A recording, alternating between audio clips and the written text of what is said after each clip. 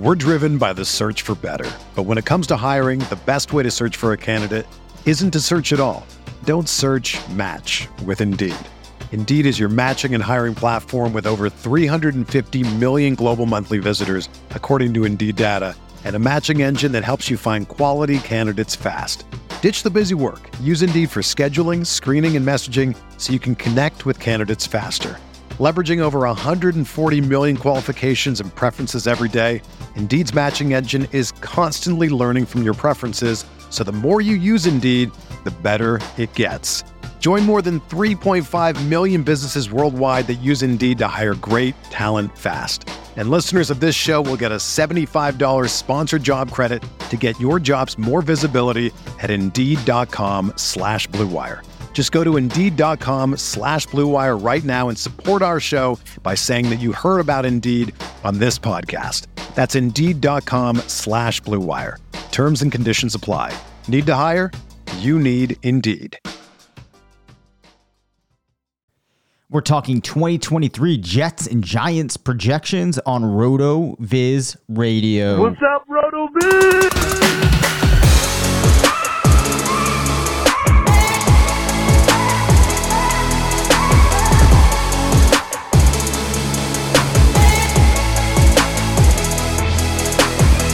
Welcome into the RotoViz Fantasy Football Show. I'm Dave Cabin, one of the owners at RotoViz. I will be coming to you solo tonight. Curtis is on vacation this week. I say tonight, I'm recording this on the night of the 4th of July, so happy 4th of July in a belated sense to everybody out there. I will be holding down the fort this week. That means we are going to be doing some more of this projections series where we look at different teams and we think about kind of the baseline scenario that you might expect when projecting a team subjectively. Then we look at some of the tweaks that you could make to key players that might allow a player to realize some of the upside potential that they have. Likewise, perhaps failing to meet some of the expectations that you might have for them in baseline scenarios. So with that out of the way, I'm going to reach over here. I'm going to change my sound bank. And there we go. So let's start off with the New York Jets. Now, last year, this is a team that went 7-10. Obviously, a very different situation this year at quarterback, we assume, given that last year there was a great deal of turmoil in the quarterback room there. Zach Wilson proving again that he was not the prospect the team hoped he would be. After a long and drawn-out saga with Aaron Rodgers, he now arrives in New York. Who does he bring along with him? He brings along Allen Lazard, a player that we've talked about a number of times already on the show this summer. You have Breece Hall hopefully returning at full strength once more from the injury that he suffered early in his career. And you also have a couple of other moves with Elijah Moore leaving the team. And we will see what things look like with Aaron Rodgers there. As a reminder, last year, you got 7 games out of Breece Hall. In those games, he averaged 5.8 yards rushing, had a nice 62-yard rush for his long on the year, had 4 touchdowns, also added 218 yards on 19 receptions as a receiver with another touchdown, which was very, very impressive. And then again, in week 7, he had 72 yards and a touchdown before tearing his ACL and meniscus in the second quarter, which ended his year early. In the projection that we're looking at now, we're going to assume, to make things easy here, that Hall starts week 1, comes out at pretty much full strength, and as a result of that, we can think about what 17 games would look like. From a team level perspective, last year they ran 3 plays fewer than average, kind of in the zone of what you might expect for a team that wins 7 games. In the years prior to that, under the coaching staff that we see there now, You had less than 66 plays in 2021 with Robert Saleh. And then Nathaniel Hackett, the offensive coordinator, in his career, keep in mind he's been with teams like Green Bay, Jacksonville. The Broncos has normally had a split where you're somewhere around like 55% pass to rush. Saleh with the Jets has been closer to a 60 to 40 split. I think that with Aaron Rodgers coming there, there's compelling reason to expect that the team split this year would be somewhat similar.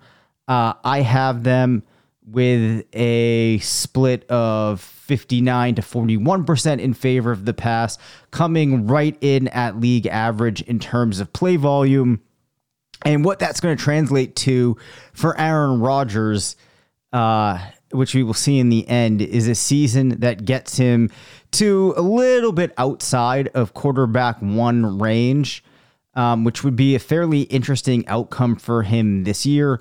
If we take a quick review of what he did from a stat perspective last year, threw for 26 touchdowns, had 3,700 passing yards, very minimal rushing, but did add one score on the ground. So, Breece Hall reprises his role as the main back. I would give him in a baseline scenario 63% of rushing work, 11% of passing work. Was efficient last year as a result. One of the few running backs that I have with a boosted yards per carry. He's up at 4.6, a nice touchdown rate that gets him to around 9 touchdowns, adds 2 touchdowns as a receiver, and then perhaps, given what we saw him able to do in his first 7 or so games last year, 322 yards on 46 receptions could be on the lower side of where he's able to finish. That line there gets Breece Hall into the top 5 at RB5. Now, let's just see what happens with a couple of small tweaks. We'll leave the team's rushing volume where it is. 440 attempts is a pretty nice margin, or pretty nice mark, considering the fact that they've brought in Rodgers. They have some strong wide receivers. They have some options that you would anticipate he's going to like, as he brought along Lazard, also added Randall Cobb in. They have Garrett Wilson there. I think you're going to see a similar split of passing volume, and I don't know that you're going to see a major increase in total play volume. But let's just say we get Breece Hall up to 66% of rushes, and maybe he ends up with 13% of the passing volume.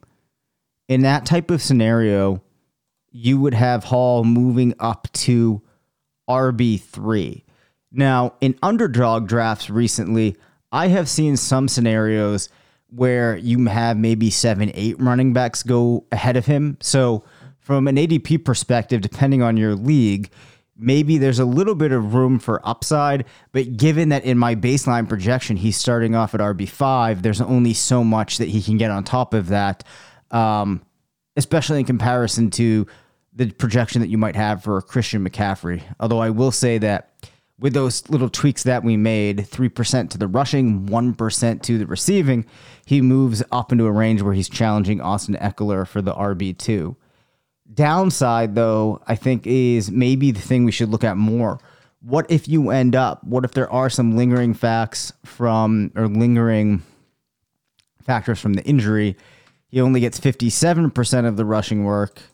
Maybe not. Well, let's just keep it at 10% of the targets. Let's say that you see a small dip in efficiency. The yardage isn't going to do too much to that, but we'll drop that down to 4. Maybe rushing touchdowns fall down to 7. Leave the receiving work somewhat flat. And you'd be looking at a situation here where you might view him a bit differently than you were under those other configurations, as he would fall down to RB16 behind guys like ETN and Gibbs, maybe in a range of like J.K. Dobbins and Kenneth Walker. So I think that with where he's priced right now, I think you have a tiny bit of upside. He's a player I'm definitely interested in drafting. I think there's downside there. But I think that if Hall is on track the way that we expect, it's going to be hard for him not to be a fairly relevant fantasy running back. Now, if we look at the wide receivers, with the way things are constituted in my baseline projection, you have Garrett Wilson receiving a target share of 26%. If we look at what he was able to achieve last year in his first year in the league, he had a target share of 25% for the Jets, 1,103 yards, 4 receiving touchdowns. So I think that you're going to see something somewhat similar this year. I gave him 26% of the offense. Some of the reason I didn't jump that up more is I think that Lazard factors in fairly nicely from his perspective with what you might see Rodgers do. And also accounting for a little bit of maybe a delay in the two of them getting on the same page and in sync. I don't know. I think 26% is a fair piece for a reasonable projection, a fair piece of the target share there. From a yards per reception perspective, I have him at 13.5. Last year he was at 13.29. Had a receiving touchdown rate of 5% last year. My projection this year, as I'm seeing a little bit of a jump, that would get him up to 7 receiving touchdowns on his 161 targets. A catch rate here with a pretty significant jump from 0.56 to 0.65, assuming that we're going to have a better quality of target going his way with Aaron Rodgers passing to him. This gets Garrett Wilson in baseline projections to evaluation of wide receiver 10, behind guys like Waddle and Kupp, in kind of that same zone with Amon-Ra St. Brown, Devonta Smith, then ahead of guys like T. Higgins, Marquise Brown, Christian Kirk, guys like that. Now, if he did get up to 28%, which I think is probably the highest I would think about in a projection for him, without making any other tweaks, you see him get up to wide receiver 7. I don't think that there's as much downside with Wilson as some of the other wide receivers on this team, naturally. Even if you put him at like a target share of 23% and you look at where he would finish, he would come in at wide receiver 14. So a player that's pretty appropriately priced. I don't think that you see on either side of his baseline a tremendous amount of movement in some of those like reasonable scenarios that you could have play out in your mind. If we did leave him at the 26% and maybe scale back that increase in receptions, maybe he only gets up to a 59% reception rate. That's not going to really change things that much for him. You're still going to see his touchdowns coming into a pretty similar zone, not going to have a huge impact on yardage. It would drop him down to the wide receiver 14 range. So in the reasonable scenarios where he's failing to achieve that baseline expectation, you don't have him falling too far back from where his ADP is valuing him. Now, Allen Lazard, admittedly, and as I've mentioned, I'm probably higher on him than I should be. Now, if you look at what he did last year as the main option for Aaron Rodgers, he had a target share of 21%, had 788 yards, 6 receiving touchdowns. That was across 15 games. I have him getting a target share of 22%. I think when you look at the other options there, considering that the tight ends are Tyler Conklin, CJ Uzomah, you have guys like McCole Hardman, who might be interesting for Rodgers, but has never really put it together, where he would challenge for a wide receiver 2 spot. You have an aged Randall Cobb, among other options there in the receiving room. It just makes sense that Lazard is going to get a nice share. Obviously, there's still Corey Davis there, some other pieces, but in my mind, he is well positioned to be Aaron Rodgers' option behind Garrett Wilson. So the 22% feels fair. I think you could see Lazard end up with around 7 touchdowns. He's been a good touchdown scorer, put up 6 last year, 8 the year before. Finishes with 7 touchdowns in my baseline projection. over 1,000 yards and 86 receptions. So as I've said, this gets him into wide receiver 2 territory at wide receiver 21. All right. Let's say I'm overzealous here and things scale back 4% for him. And maybe we drop his touchdown rate from 8% down to 6%. That's not going to change. That does change things actually pretty significantly. Brings him just down to just 4 touchdowns. And if you look where that places him now among all wide receivers in the baseline projections, we end up with him down at wide receiver 39. Now, this feels like something that's definitely possible. I think that a lot of people's baseline projections might be closer to this range than where I have him. So against my baseline projection, I think that it is fair to say that there's significant downside. Now, considering the fact that my baseline probably is upside projected into it, given where he's being drafted, I think that speaks a lot about why I like him so much this year, and gives the context in which he becomes a player that at his ADP, I think you're still going to be interested in going after, if not very interested, even when you're considering some of the downside in there. I don't think that there's any other players in this offense we really needed to talk about. I don't think we need to look more at the upside scenarios for Lazard, since I think a lot of people might push back on how optimistic the baseline is for him, just given on what I'm seeing when you look at how other people have projected the Jets. We're driven by the search for better. But when it comes to hiring, the best way to search for a candidate isn't to search at all. Don't search, match with Indeed. Indeed is your matching and hiring platform with over 350 million global monthly visitors, according to Indeed data, and a matching engine that helps you find quality candidates fast. Ditch the busy work. Use Indeed for scheduling, screening, and messaging so you can connect with candidates faster. Leveraging over 140 million qualifications and preferences every day, Indeed's matching engine is constantly learning from your preferences, so the more you use Indeed, the better it gets.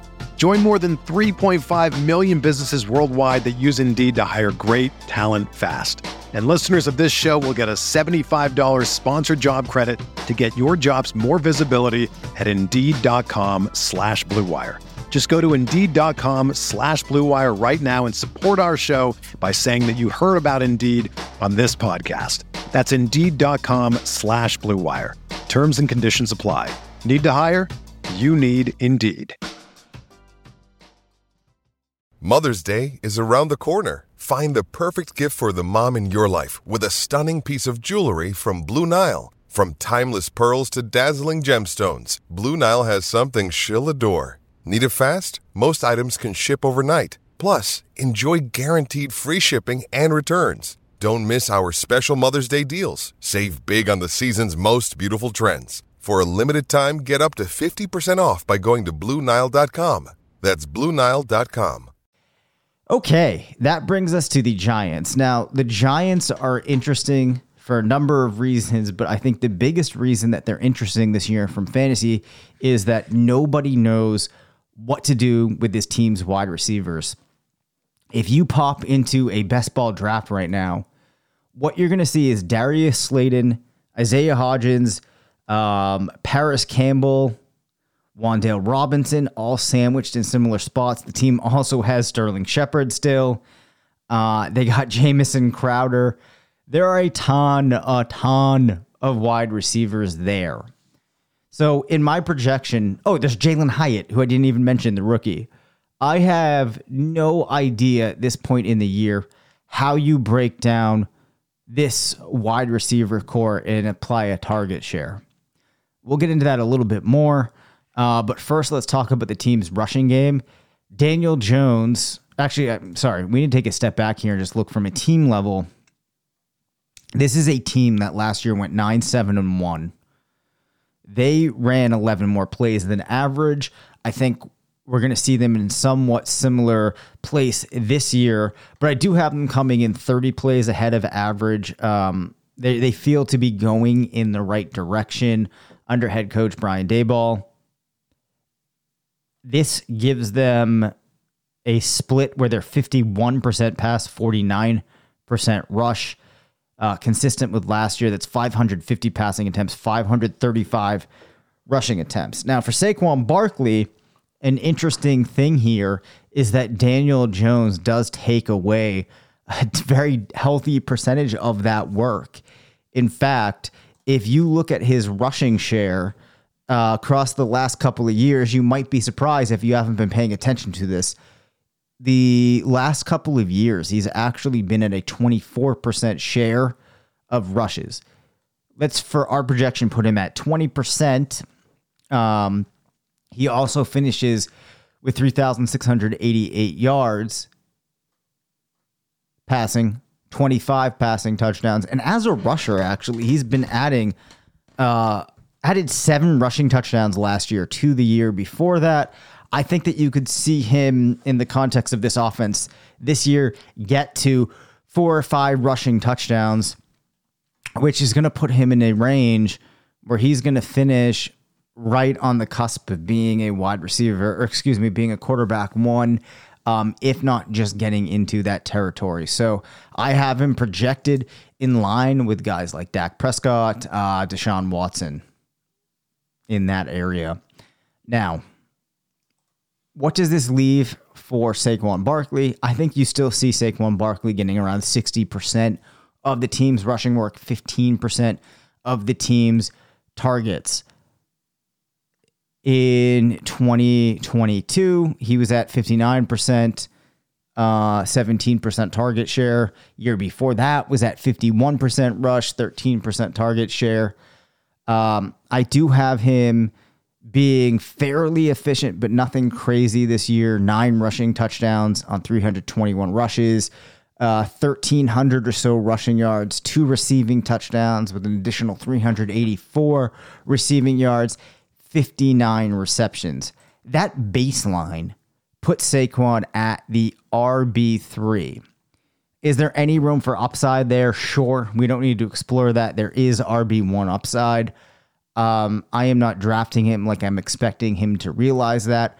I think what listeners are likely more interested in here is what the downside looks like. Well, if we scale him back to just 50% of rushing attempts, maybe 11% of receiving attempts, this is a huge thing we're factoring in here. And then we look at where he finishes. That moves him back to RB11, which is actually pretty impressive because those are some really significant tweaks. That has him finishing with 7 rushing touchdowns, still over 1,100 rushing yards. The receiving touchdowns would stay the same, and the receiving yardage would go down to 280. One of the things that's insulating him here is a lot of play volume. For the team, if he were on offense, we were expecting them to go underneath league average in terms of plays. This might be more impactful. So I'm actually fairly surprised when you run those numbers to see where he finishes, especially in comparison to where his ADP has him at. I would say, though, that my assessment from exploring other options here is that Barkley has more downside than he does upside. I think if you factor in things beyond just working through projection, that might be your takeaway too. Nonetheless, though, still one of the 5 running backs I'd be most interested in drafting heading into this year. A lot of that comes from the significant work you would expect from him as a receiving option. What do we do with these wide receivers? Well, I think that what you're projecting for any of these guys or expecting at this point in the year is that in most cases, maybe they get around 12% of the targets, which gets them to only 66 targets. Now, none of these players are the type where you're going to be putting them in the double digits for receiving touchdown percentage. Darius Slayton has been very impressive in years past in terms of yards per reception. Hodgins and Robinson and Paris Campbell, those are going to be guys that on that target volume aren't going to be able to do enough with yards per reception to really swing things. In this configuration, you don't end up with any of these wide receivers getting into the top 75. As a result of this, they're really in step with what you're seeing in ADP. So what I think makes more sense to explore here is just thinking about what happens if one of these guys ends up getting 18% of the targets. What would that mean? So for Darius Slayton, for example, that jumps him up from around wide receiver 76 to wide receiver 43. Alternatively, if we just do that with Isaiah Hodgins and the profile that you would expect from him, given what we know about him, you see him make the jump again from somewhere around wide receiver 75 to wide receiver 85 up into the territory of wide receiver 43. I don't know what you do with this in your mind, but for me, from a best ball perspective, I'm mixing them in on my Daniel Jones teams. I'm also open to mixing in any of these options in the late rounds because you're still seeing them there in like round 17, round 18, and wide receivers that finish somewhere between 40 to 45 are still pretty useful guys to have on your team from week to week. So there's only so much you can say about them right now. This is the thing we're going to have to monitor as we get closer to the season starting, as we learn more from training camp and what have you. In terms of the player, I don't have a lot of thoughts right now, but in terms of going after a mixture of these guys, I think it's worth it. As I mentioned, Daniel Jones, definitely a quarterback too. That's also pretty interesting, and I have been putting him in on my best ball teams a fair amount. One of the things that you like is that rushing upside. This is a team that looks like it could take a step forward, and in comparison to other players, Daniel Jones probably has the most to gain from this team taking another step forward.